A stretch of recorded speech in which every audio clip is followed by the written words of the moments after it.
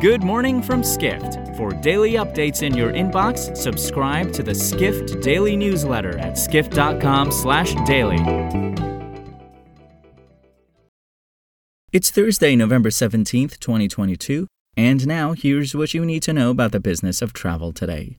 Airlines often devote significant resources to improve the on-time performance of their planes, but Delta Air Lines is going a step further by using survey results to enhance travelers' overall airport experiences, reports senior hospitality editor Sean O'Neill. Allison Osbund, Delta's Executive Vice President and Chief Customer Experience Officer, said at Skift Aviation Forum in Dallas on Wednesday that the company is obsessed with improving its standing with customers. She added during her discussion with editor-at-large Brian Summers, Delta is using technology like biometric identification across airports to speed up travelers' journeys. Osbund described shortening the time of the airport process as a major goal for Delta. Osbund also mentioned that Delta was paying significant attention to its Net Promoter Score, which measures how likely consumers are to recommend the company to other people. She said the score was Delta's way of knowing what it's doing well in the eyes of travelers. Next, aviation is under target from environmentalists who believe the industry is failing to take concrete steps to reduce its carbon emissions.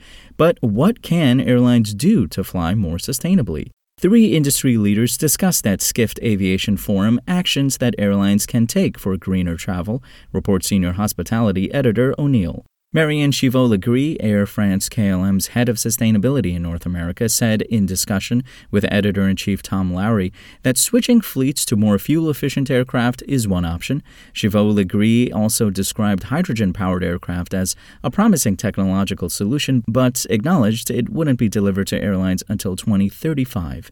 Emilia De Luca, Delta's vice president of sustainability, said she believes hydrogen and/or electric-powered aircraft could cover most regional flying.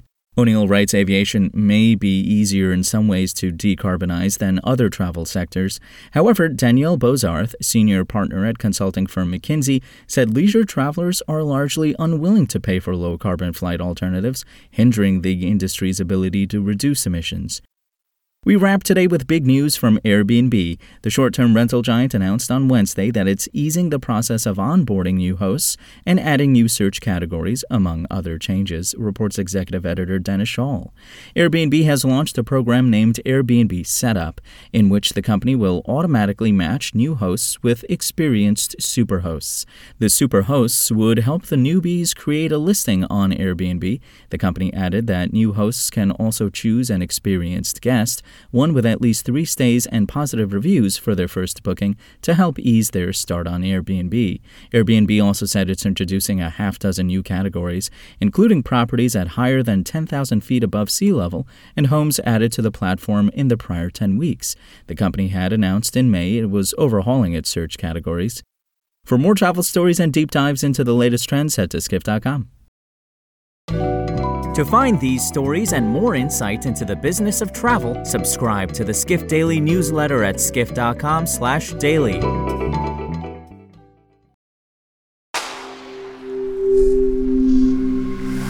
Spoken Layer.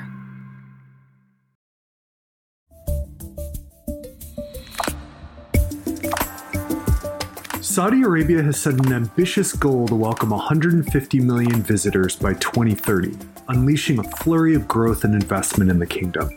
In our new series, Skift Travel Spotlight, The Future of Tourism in Saudi Arabia, Skift sits down with tourism and travel experts to discuss the vision, progress, innovations, and opportunities shaping Saudi's tourism sector. Tune in for insider views and insights on what's next for Saudi Arabia's dynamic tourism industry.